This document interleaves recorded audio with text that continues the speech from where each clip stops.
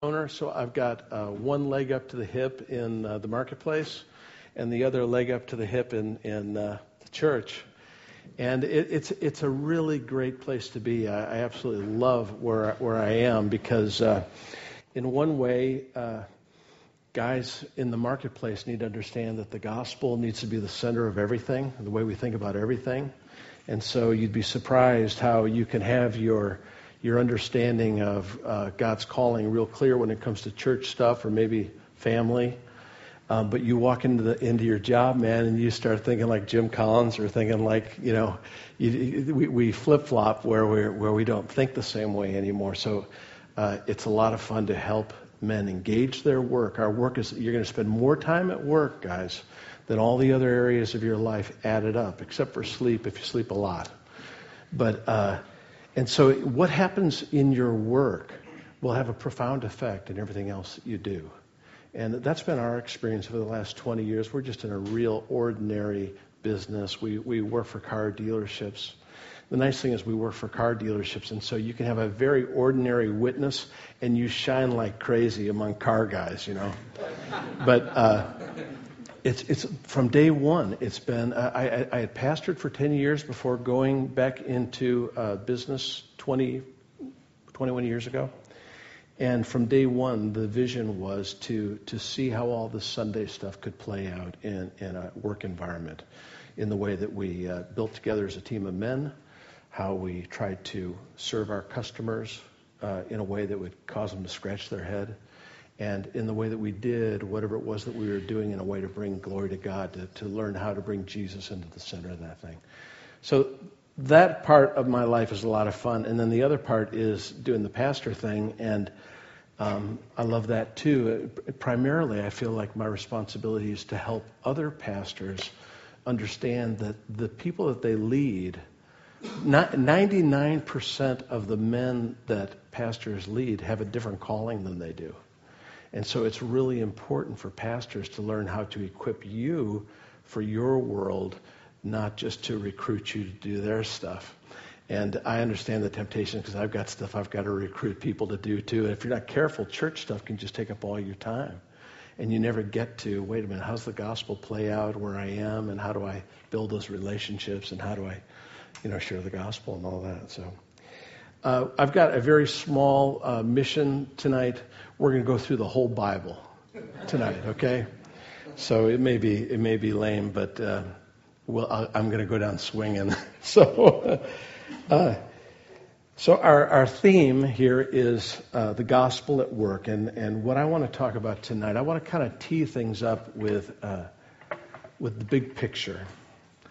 And we're good old Americans, and so the one philosophy in all of history that Americans are responsible for, do you know what it is? It's only one. I think it originates with Benjamin Franklin, but it's pragmatism. And so we're the practical guys, right? And so wherever you are, the way people are going to think is they're going to begin with, okay, well, what needs to be done, and how are we going to do that thing? And that's pull up your bootstraps, good old American pragmatism. But in order to get the what and the how right, you've always got to begin with the why. And if you don't get your why right, it's like putting on your shirt and your wife's not around to help you get the buttons right, and you walk around like a dork all day long and nobody tells you, and your buddies are laughing behind your back and stuff. But we have to begin with the why. And the why is always theological. Every one of us are, you may not know it, but you're a theologian. And all that basically means is you have an opinion about God and what God thinks, right? You have an opinion about what's important. Well, if we don't get that stuff right, we're going to do a lot of stupid things. We're going to make a lot of mistakes. And I'm at a season in life, I don't have much time for do-overs anymore. I gotta get this stuff right. I want to finish strong, and I wish I could be in, some of you young guys' seats where I could be sure I was getting the buttons lined up right, and I was getting my why right, not only in my salvation, but what my salvation means. What does it mean? What is it for? And I think there's something for us all to learn in that area. So turn with me. Let's take a look at Ephesians, first chapter of Ephesians. Pull out your Bible, or they used to say, I love the sound of flipping pages. Now, I don't know, maybe I love I love the light of flashing devices. But pull up your Bibles, Ephesians chapter 1. And we're going to take a look at Ephesians 1, verses 7 through 10. It's going to be the theme tonight. It's going to be the theme again tomorrow morning. And there's a lot in here, and it is just really great stuff. If you have not read the book of Ephesians, I could probably say this about numerous books, but Ephesians would certainly be my favorite. I think it's my favorite book. Today it's my favorite book. On off days, Ephesians is my favorite book, and then in between there's something else I'm excited about, but it almost always comes back to Ephesians. And the reason why is the whole first half of the book of Ephesians is about the big story and the why behind everything, who the Lord is, what He's doing. And it isn't until you even hit, maybe it's the beginning of chapter 3, or maybe it's even later, that you even have one thing that you're told to do. The whole first part of it is the glory of God and His purpose in Christ. But then the second half of the book unpacks all that stuff. And by the end, you get into all the practical things of what does it mean to be a dad? What does it mean to be a son? What does it mean to be a part of the church? How do leaders work? How do followers work? How do I relate with my boss? And how the boss needs to be pretty careful the way he treats his people, because he's got a boss too. And the spiritual warfare that's involved in doing all that stuff. Ephesians is a great book. So we're just going to hit a nugget of it, but the verse we're going to hit is a microcosm of all that stuff that we're going to try and unpack. So here we go. Ephesians chapter 1, and we're going to look at 7 through 10. You ready? You with me? All right. In Him we have redemption through His blood, the forgiveness of our trespasses, according to the riches of His grace, which He lavished upon us in all wisdom and insight, making known to us the mystery of His will, according to His purpose, which He set forth in Christ as a plan for the fullness of time, to unite all things in Him, things in heaven and things on earth. Let's pray together and commit this time to the Lord, okay? Lord, I just thank You for these fine guys. Lord, thank You. What a privilege it is to be in a room full of men. And we just acknowledge, Lord, that without You, this evening will be a waste. But with Your Spirit at work among us, this can be an amazing time. And so I just pray the prayer that Paul prays later on in Ephesians. I pray, Father, that You would give every man in this room, You'd give me a spirit of wisdom and revelation in the knowledge of Jesus Christ, that the eyes of our understanding would be opened to know the hope of Your calling, that we'd know our inheritance in the saints, and that we'd experience the power of God, the same power that raised Jesus from the dead, to meet us where we need You most, Lord. And I just pray, would You lead us tonight? Would You get the glory that You deserve tonight? And would You lay foundations in these fine guys' lives, Lord, to think differently as they engage Monday and engage Wednesday afternoon and every part of their lives. We ask You for that in Jesus' name. Amen.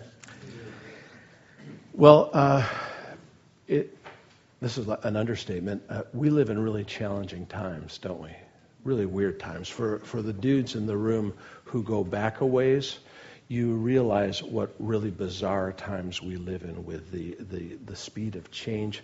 I come out of the 50s. I'm a Leave It to Beaver, Andy Griffith generation guy. When I grew up, Judeo-Christian values were the norm in the United States. Everywhere you looked, people went to church. Even if they weren't believers, there was a form of morality and Christian virtues that the entire culture ascribed to. And here we are in less than a generation where, things are completely turned upside down, where anything goes. And to be a Christian is viewed skeptically at best, And at worst, you can be thought of as dangerous to society, somebody that needs to be on a list someplace, right? And it leads to a question. I want to kick things off with a question I want to ask you guys. And here it is. With the change that's happened in the West, we'll call it in the West, because it's the same change that's happened in Europe a few years, a decade ahead of us, what we're experiencing now. But here's the question. Think about this with me. Is there something fundamentally wrong with the core message that the modern day church is proclaiming that has brought us to this place? Is there something wrong? It's interesting that you might think, why do you even talk about what the church has to do with it? Well, it's interesting. If you look at 2 Chronicles 7:14, you guys may know that verse. It's the verse about prayer. But what it says is the way the culture changes is not by changing laws, though I vote and I would be involved politically because it's part of my responsibility as a citizen. But things don't change there, though you do it. That may be a means of how it works. Things change when, and here's what the verse says, if my people who are called by my name humble themselves, pray, seek my face, and they turn from their wicked ways, the church, then I'll hear from heaven, I'll forgive their sins, and I'll heal their land. So the key to what's going on in the world around us, it begins with us. And if there's problems in society, it's because there's probably something wrong with the witness that we've been, something wrong with the diet that we're feeding on. So here's the question one last time, and then we'll keep it rolling. Is there something fundamentally wrong with the core message that the modern day church has been proclaiming that's led us to this place? And I think I'd say, yeah. I don't think there's any question about it. And so if there's a problem, we can look at the fruit, but in order to understand where the fruit comes from, right, we need to go dig, we need to get to the root, right? And so let's do that together because the root is always theological. So here's a theological question for you. If I were to ask you this question, how would you answer? What is God's purpose in the world?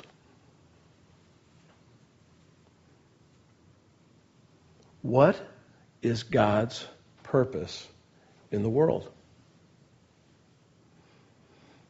And I know what the immediate thought is. I know what immediately comes to my mind. It's God's purpose is that people would be rescued from their sins through the atoning death and resurrection of Jesus Christ. That's obviously a really good answer. It's an awesome answer. It's the message that transformed my life 35, 40 years ago, But it's not the whole answer. It's not a complete answer. It's only partially true. God's purpose is much greater. And the implications of the gap between our thinking of what God's purpose is and what God's actual purpose is has profound ramifications both for us and for everything that we touch, our families, our workplace, our communities, our city, etc. Okay? So let's look again at Ephesians 1, and I'm going to just hit the last two verses here, verses 9 and 10.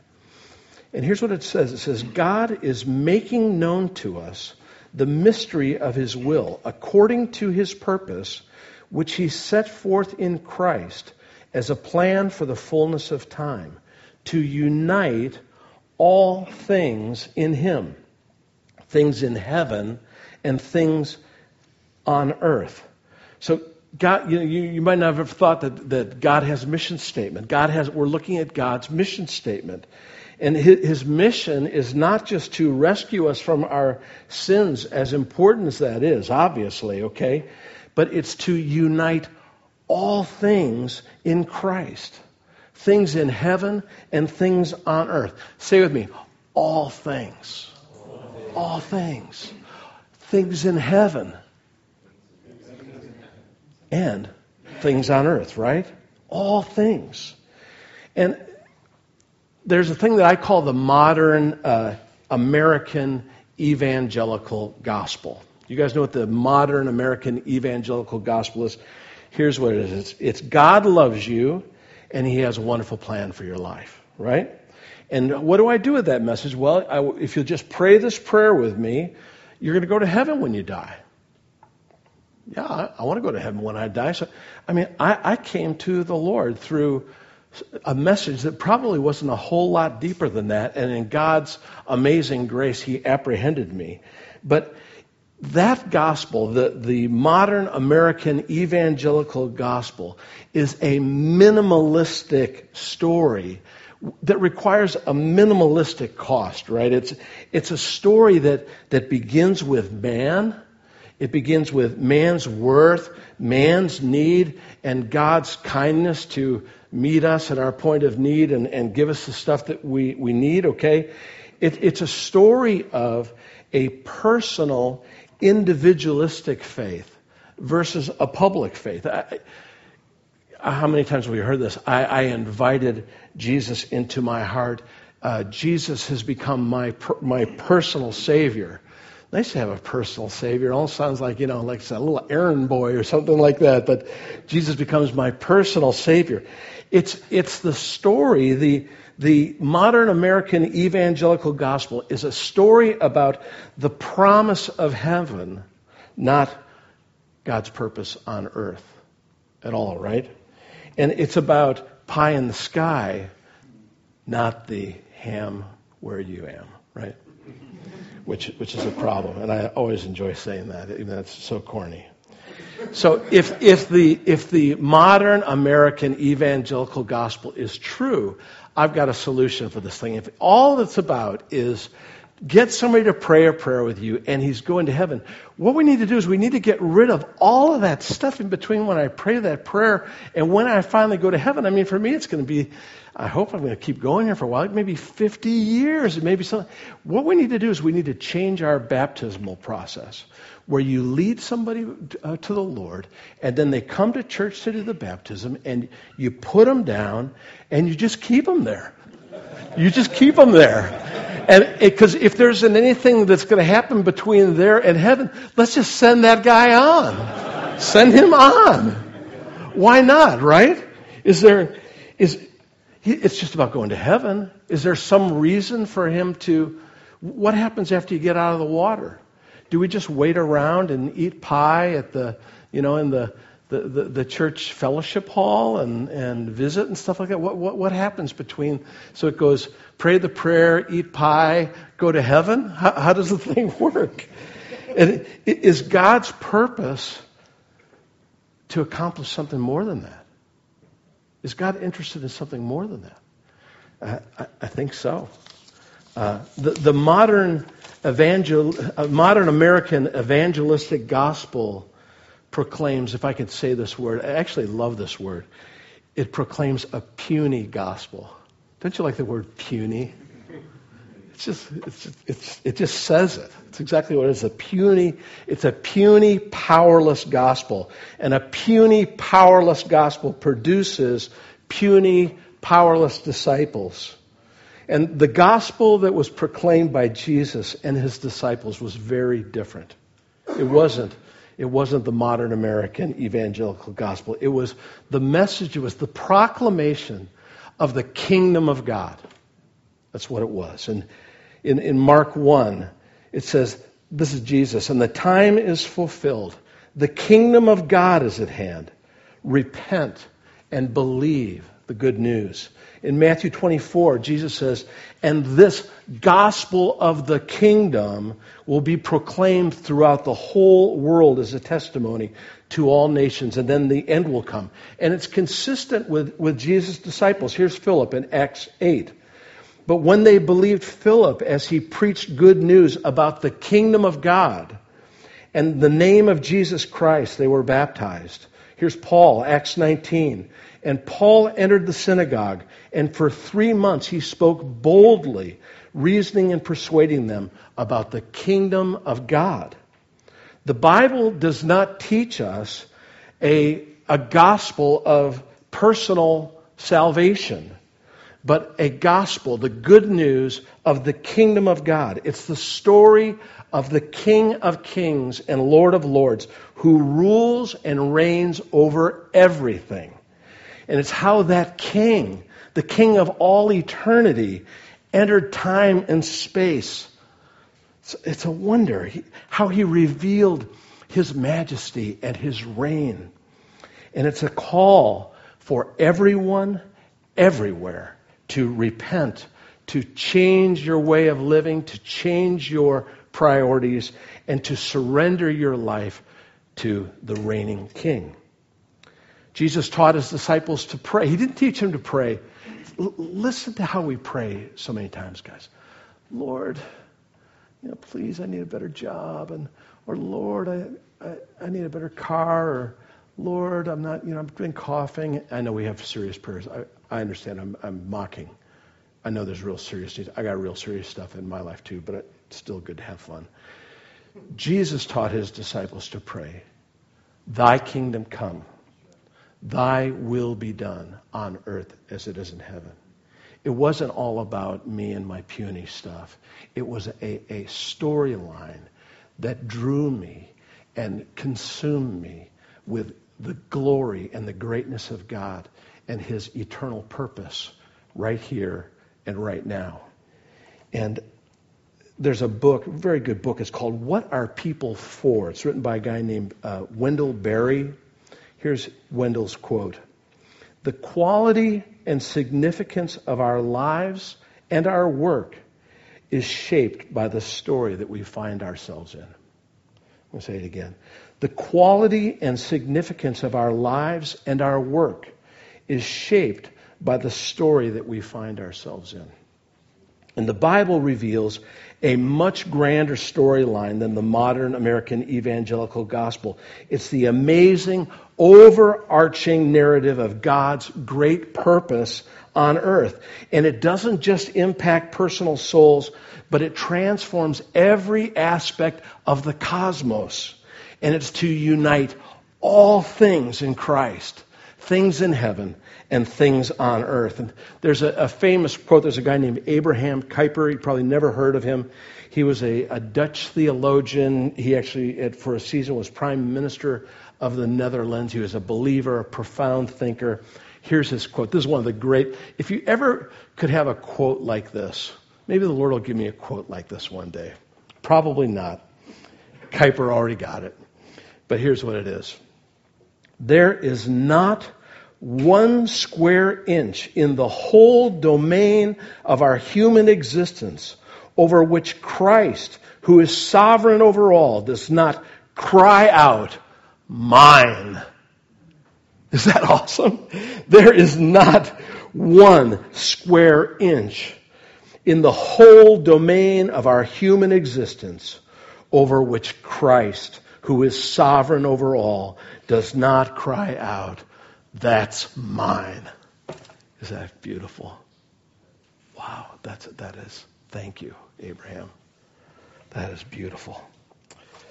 So, let's do a little doodling here. Bear with me. I'm a slob, but hopefully it will help us here a little bit, just to see what we want to reinforce in our minds. So here's the modern American gospel, right? It's my need. There I am. I'm needy.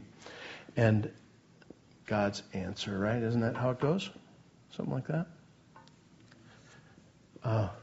These would, if we were to use more theological terms, these would fall in the category of fall and redemption.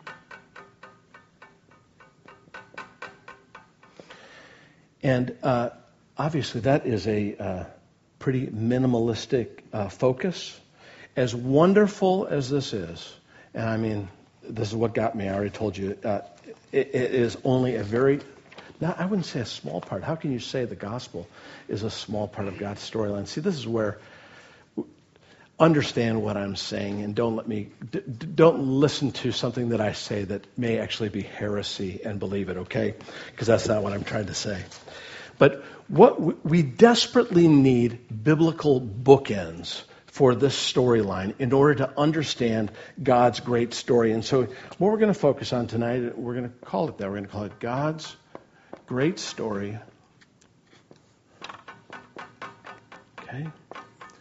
And if there was a homework assignment that I could give you guys that will rock your world and serve you in an absolutely profound way, here's what it is. For those of you that would like to do this, listen, because it's very, very simple. It'll take you a little bit of time.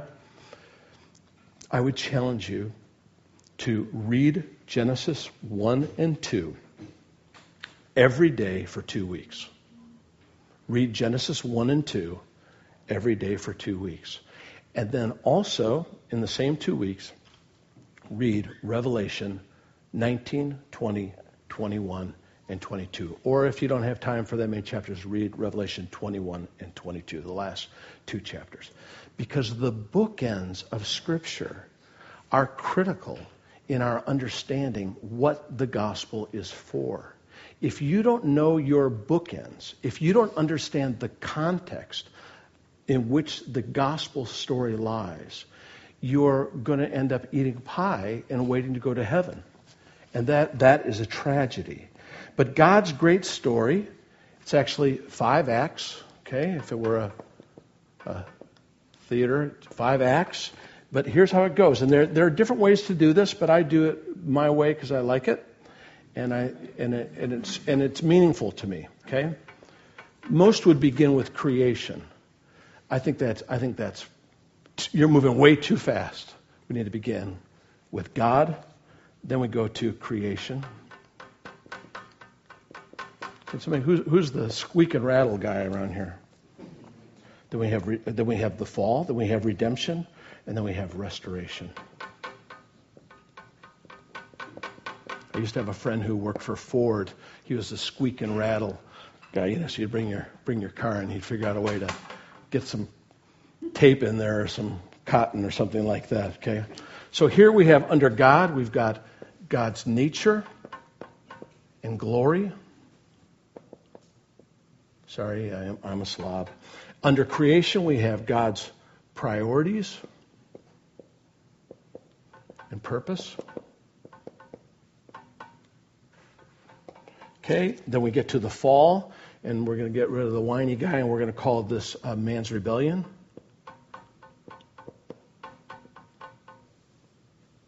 And then we'll get rid of that one and also call this new life in Christ.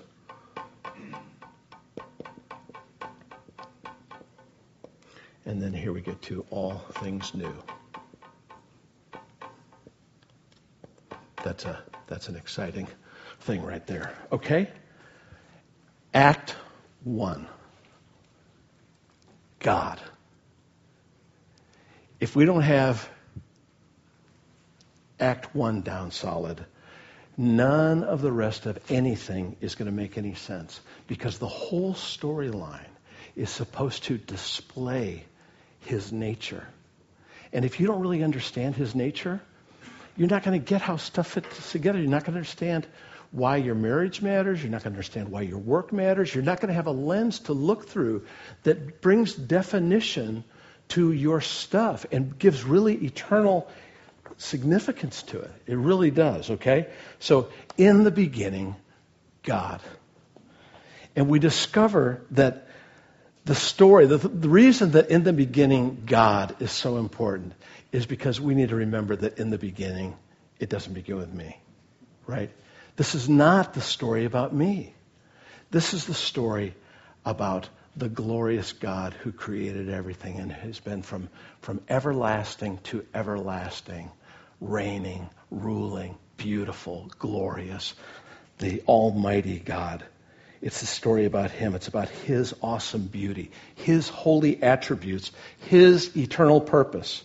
And it's critical to understand who this God is. We need to know who He is. And we need to understand Trinity is really important. We need to understand the wonder of the triune God. And for most Christians, you think, oh boy, Trinity. I'm going to pass that off to one of the pastors. He'll talk about all that. And I know that there is all kinds of mystery in the Trinity. I'm not going to explain it all to you. But there's some basics that if you don't understand them, you don't have the first button buttoned. And you're a dork. And you're not going to be able to live your life well because the stuff that matters most won't make sense to you if you don't get the first button right. And the first button is the beauty of the triune God. So you think, how does this tie with work? It does. Totally. We want to understand his wonder. The scripture says that there's only one God. Okay, so we're not getting into heresy here. Only one God. Yet in the Godhead, there are three persons: Father, Son, and Holy Spirit. Each of those three persons is fully God, and yet there's only one God. So that's kind of the theological, that's the seminary junior description of the Trinity. And so there's much mystery, there's much that we don't understand. But here's what we do understand, and we must understand, is that before space, time, before atoms, before you were a twinkle in your mommy's eye, the triune God existed, okay? And that from eternity, God the Father was delighting and celebrating and pouring forth his joy and honor toward his Son. From eternity. And from eternity, God the Son was honoring and delighting and returning the Father's love and esteeming him and following his direction and delighting in his leadership and his headship. And from eternity, God the Holy Spirit was rejoicing over this relationship between the Father and the Son and radiating and revealing the beauty of God's nature and the glory of his great love. That at the core, God is a God of love. He's a God of relationship. And so we see that within the nature of, there's joy in the Godhead. God is happy. God is not a bummer. He's not some old grumpy guy with a beard up there, noticing that you're screwing up. No, God is happy. God's nature is happy. He is the happy, self-existent, triune God. And what we learn about that is at the core of God's nature is relationship. At the core of his nature is community, love, honor, overflowing joy and delight is at the essence of the Godhead. Always outward focused. Always others focused. Always dodging the honor to esteem the other parts of the Godhead as more important, as more beautiful. You're glorious. No, you. I mean, I can't. The theologians talk about the dance of the Trinity, that there is this relationship of honor and blessing and joy. And it's a wonder. It's a wonder. And it's like an artesian well that is overflowing with love and grace and glory. God himself is. And you guys have probably heard this quote, but here's a quote from A.W. Tozer. This is from his classic book, The Knowledge of the Holy. He says this. He says, what comes to our minds when we think about God is the single most important thing about us. What comes to your mind when you think about God is the single most important thing about you. And so here's a question for you. What do you think of when you think of the glory of God? What do you think of? The glory of God. Does it just throw you into tilt? Impossible to even imagine that? The glory of God. What does that mean? I know what would typically come to my mind. I think about giving God glory, right? I think about we're in worship and we're glorifying the Lord. I want to honor him with my life. I want to give him glory, right? I mean, that's good. It's good that we give him glory. It's good that we worship. That's not what glory is. It's good that we worship. It's to behold his beauty, to behold his glory. I mean, that's for our benefit. He's happy already. He's not needing anything, right? Glory, God is not self-centered. God isn't needy. His glory isn't focused toward himself. And he doesn't require our worship, even though we require to give it, right? I'll give you a definition. God's glory is his overflowing happiness displayed in his self-giving love. God's glory is his overflowing happiness displayed in his self-giving love. The fountain of God's outward, others-focused loving kindness and grace. And knowing who God is brings understanding to all of the other parts of the storyline and our part in fitting into it. And so we get to Act 2 of creation. And we see from the very beginning that God's glory is overflowing in the creation of the heavens and the earth. And as we engage Genesis 1 and 2, which you guys are going to do for the next couple of weeks, we also discover that God is a worker, that there's dirt under his fingernails, and that his glory radiates in the beauty and wisdom of every aspect of the world that he's designed and created. And God fills this world of wonder with every kind of mineral and plant and animal, every kind of wonder that you can imagine.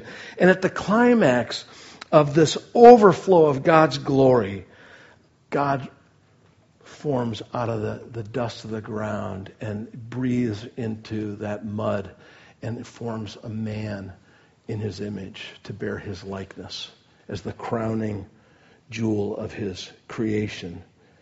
And we learn that man was created, we were created to reflect God's nature, to extend God's glory.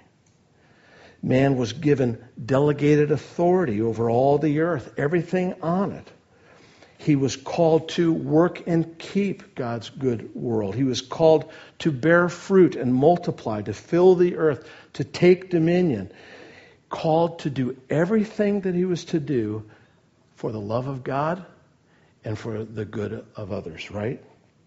And all of that as an extension of the nature and the glory of the triune God. And we've got to know who this God is and what his purpose is before we can understand who we're called to be and what we're called to do and why it matters. That if we're to bear his image, if we're to reflect his glory, if we're to work and keep our little slice of God's world, from that place of understanding what our calling is, who this Lord is, we're called to bear fruit. We're called to multiply. We're called to see the kingdom come on earth as it is in heaven. We're called to unite all things in Christ. Everything we do, united in Christ, things in heaven and things on earth. And Genesis 1 and 2 helps us to understand and engage what our salvation is for. Okay? And there's no way to do this in the time that I have, so I'm doing like the flyby. But so Act 3, we get to the fall. Genesis 3 tells us what went wrong in God's perfect world, how Adam's sin has affected everything. Relationships, work, how Adam's sins, it's affected you and me, right? And then we get to Act 4, redemption. And so, every one of these things we could spend, weeks just in each of these areas. Act 4, redemption, the life, the death, the resurrection and ascension of Jesus Christ, the Son of God, the birth of the church, the outpouring of the Holy Spirit, and the extension of the gospel of the kingdom into all the world. Just a couple of minor issues, we'll just kind of keep flying by those. I'm sorry, I just can't do it in the time. So we know in concept what is there, and I need to highlight the bookend, so please forgive me for flying by such amazing stuff. But It's important to realize before getting to Act 5, we're still in Acts, right? Do you guys know that? We're still living in Acts 29. The book of Acts never closes, and the commissioning that was given to the church, the calling, the outpouring of the Spirit, the purpose that God entrusted to the church to take the gospel of the kingdom to all of the world, it still stands. And we have the privilege of playing our part in the last scenes of Act 4. So, Act 5, restoration. The final act in God's great story is restoration. Another theological word that's used is the consummation of all things. And this is Revelation 19 through 22. And just like Genesis 1 and 2, the other bookend of Revelation 19 through 22 is also critical in helping us to live wisely in light of God's overarching purpose in Christ. And when we read Revelation, when you think about Revelation, you turn on the TV and you listen to all these people talking about what everything means. And if we're not careful, we get distracted with all this symbolism and who's the Antichrist and when's it going down and do I buy freeze-dried food right now and run to the hills or what are we supposed to do? It's pretty crazy. But the main thing to know about Revelation, to be able to really benefit from it, is this. Revelation was written to specific churches in a specific time in history as they faced horrible persecution. It was written by the ascendant. It was communicated to John on the island of Patmos when the risen Lord Jesus Christ appeared to him and told him what to bring to these challenged believers who are going through very, very difficult times. And it was meant to be an encouragement in a time of testing, and that's how it will serve us best as well. Not trying to figure out what the mark of the beast is or whatever. You and I, guys, have been born in a very strange time in history. And the thing that is so weird about it is it doesn't cost us anything to be a disciple of Jesus. And that is absolutely unheard of in the history of the church. We've been born into a strange little window in time where there's this bizarre modern American evangelical gospel that we pray a little prayer and eat pie and go to heaven, and it doesn't cost us.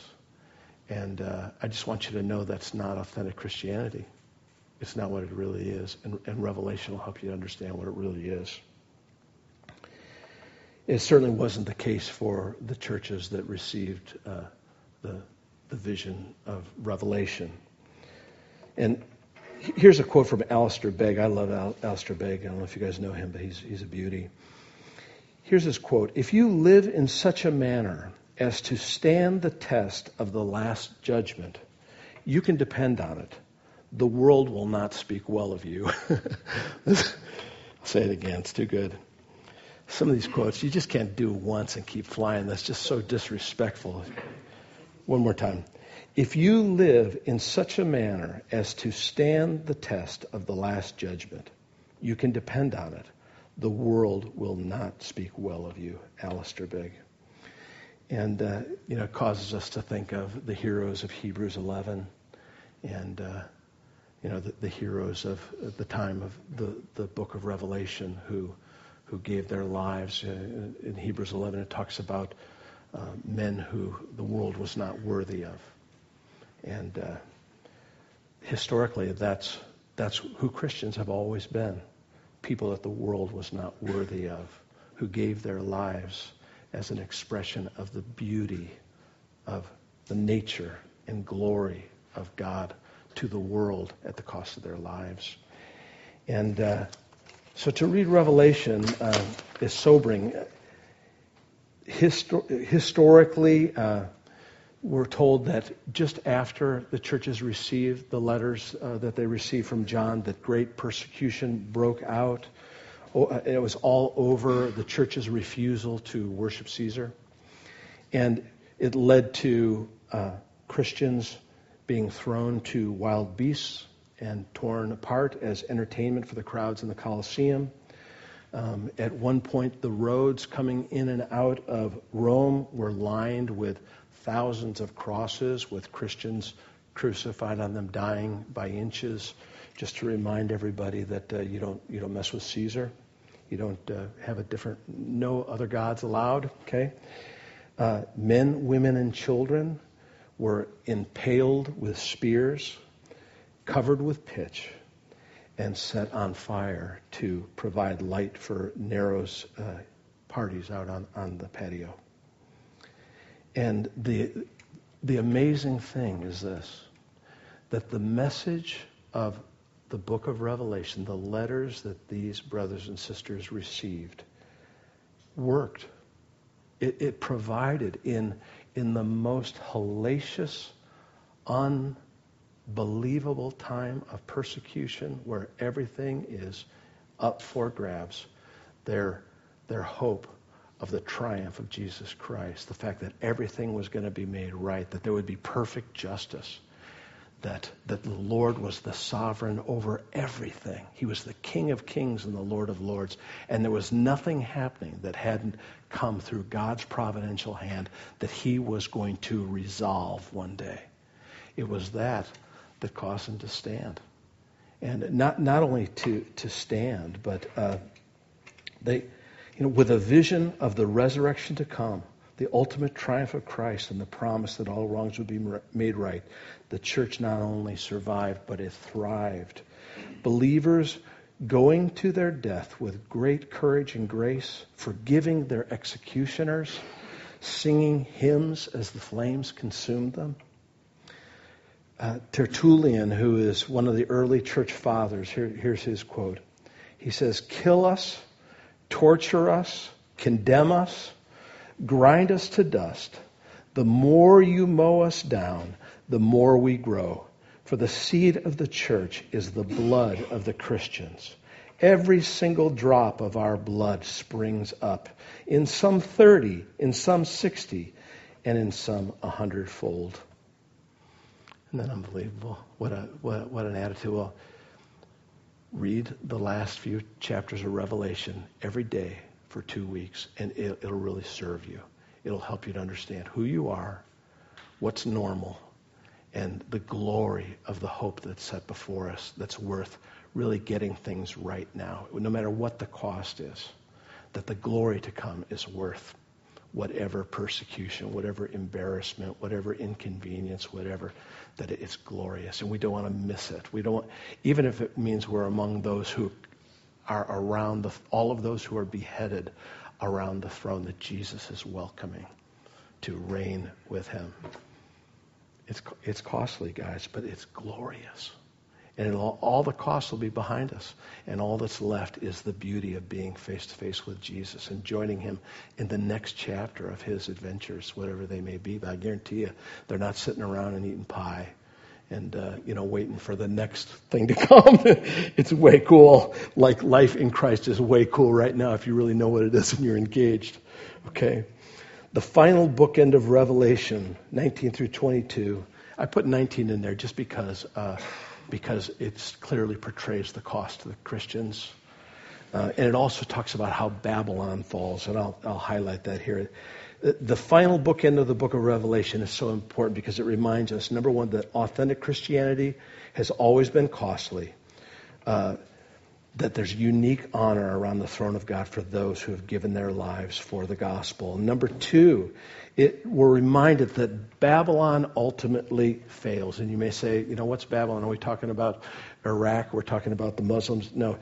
Babylon is really the world system that's rooted in man and rooted in man's glory. Okay? And Babylon will be destroyed right along with the devil in the last day. And the fall of Babylon is a gift to us because it reminds us not to be deceived with the temporal glories of this passing age, guys. Don't be deceived with stuff or power or prestige it's all passing away. Use it for the glory of God. Take what God's given you. Hopefully God's really blessed you. You've got gifts, you've got abilities, you've got some money, you've got a house, you've got stuff. The Lord's put stuff in your hands. What you have that you can use for His glory, put that stuff to work.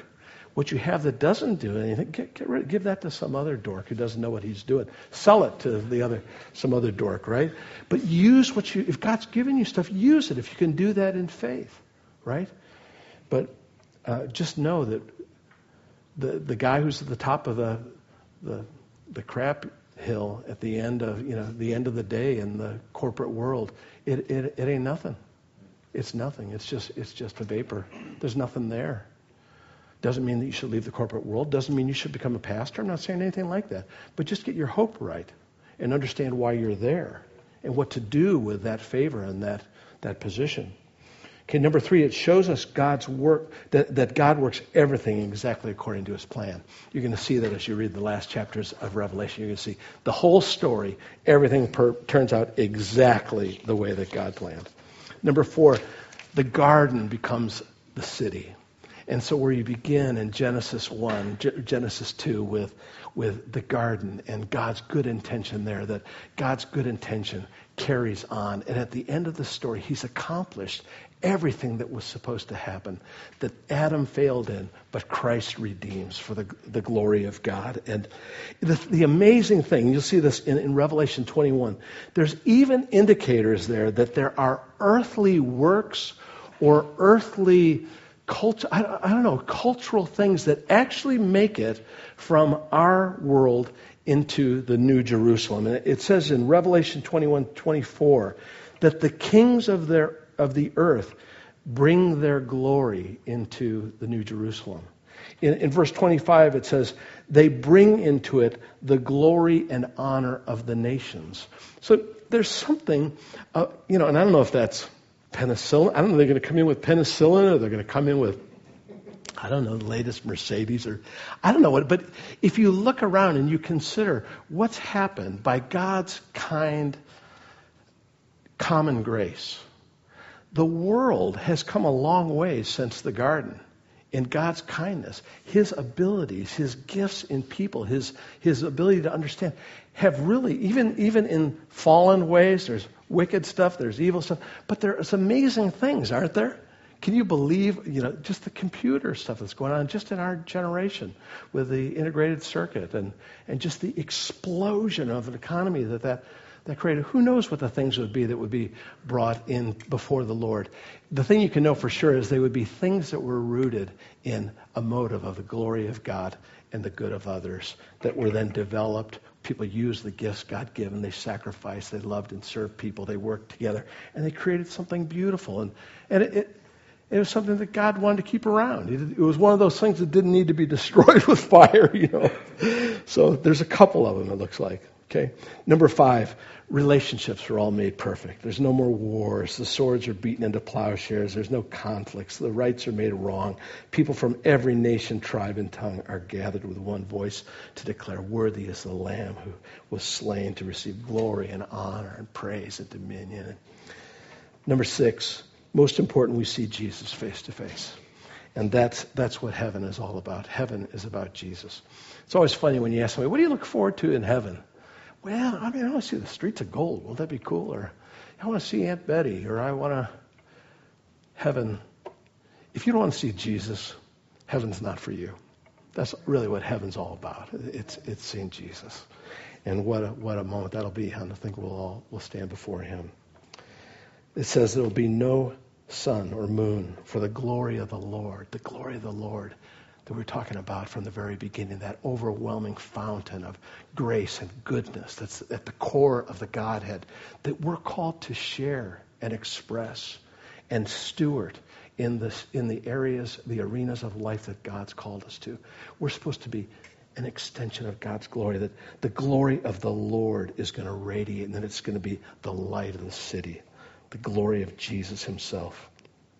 He'll dry every tear from our eyes. Hopefully tell you, well done. So the significance for our personal lives is shaped by the significance of the story that we find ourselves as a part of. It's really important. What you believe about God, what you believe about the storyline, who you are in that storyline, and how you engage your part right here, right now, by the grace of God. That's what it means to be a disciple of Jesus Christ. And it couldn't be more important. You've got families that need you. You've got a city that needs you. You've got workplaces that need you. You've got a world that needs you. And there isn't a plan B. There's the church. That's the only plan God's got. But he stands ready to pour his Spirit out on us in a fresh way and direct us and help to open our eyes to see how he's sovereignly placed us right where he has for his divine purpose. If we can see it, and he'll help us to see it. But you start to get a glimpse of what the Lord wants to do, and life gets very cool, very exciting, full of purpose. Every relationship really matters. The ordinary stuff really matters. And it's beautiful. It's really beautiful because he's beautiful. And he is to be reflected in everything. It's the story of his glory. And we get to have a part of it, which is a wonder. Yeah. Let's see here. Where the Lord Jesus takes up rule over our lives, there's a profound change that happens when we really submit our lives to him and his purpose. We have a personal, vital encounter with the living God, and that leads to a clear sense of purpose and calling. That's what comes from that with time.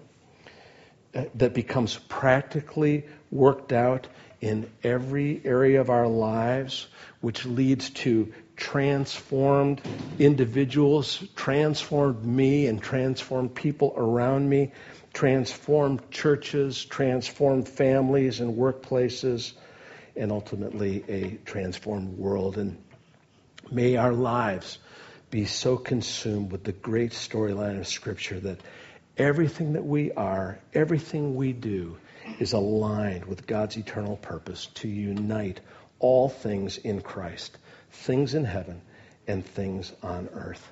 And we just pray, Lord, let your kingdom come. Lord, would you let your kingdom come right here, right now. Lord, let your kingdom come. Let your will be done in this place, in our little lives, Lord. We are no big deal.